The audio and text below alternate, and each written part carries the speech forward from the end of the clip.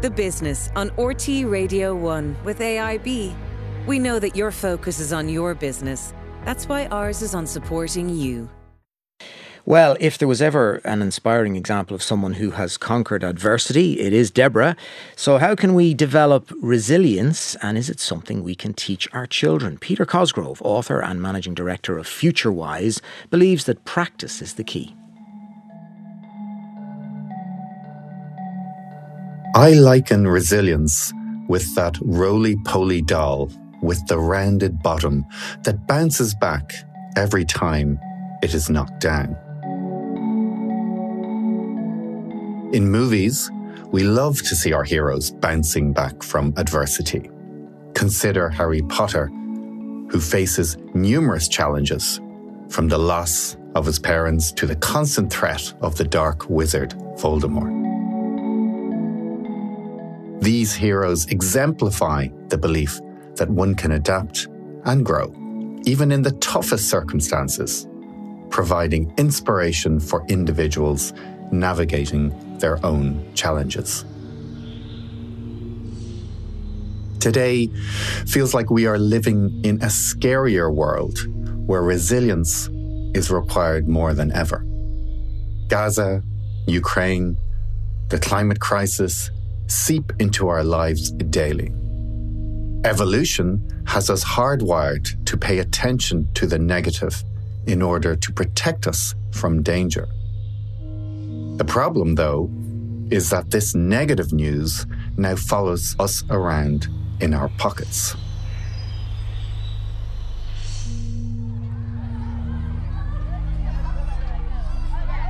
As parents, we want to equip our children with the skills to navigate life, yet we don't want them to experience any discomfort or problems, so we intervene.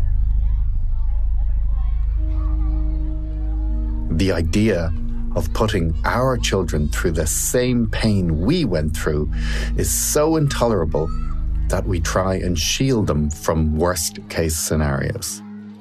However, we have to learn that we will not always be there, and our job is to equip them with skills to handle uncertainty and to work things out by themselves.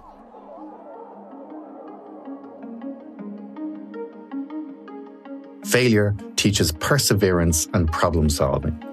It causes children to think about their actions and how to avoid repeating these mistakes in the future.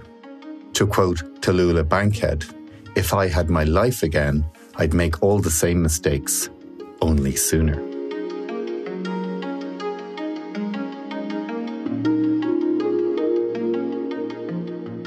With the growing screen addiction, we are sleepwalking through days, captivated by incessant alerts from our phones, which we now give to kids as young as 6 years old.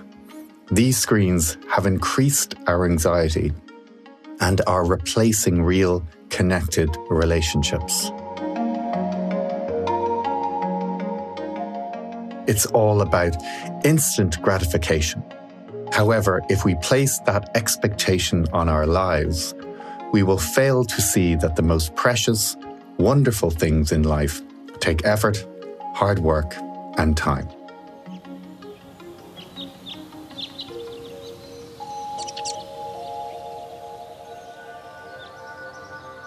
Helping kids practice resilience involves breaking down problems into smaller parts and making practical plans.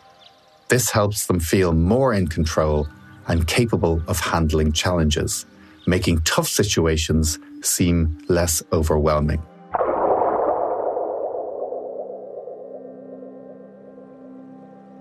In the Odyssey, the archetypal wanderer Odysseus faces gods, monsters, and is tested to his limits. He is rescued in the end by Athena, his protector. However, Athena turns out to be the person who created the storm to send him off course in the first place.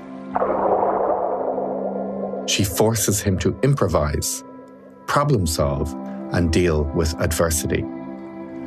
We need to let our charges go into the world to make their own mistakes and deal with their own adversity. We cannot do it for them. But we can be there to pick them up when they fall. Harry Potter may have survived Voldemort, but it was with great support from friends and family, and not alone.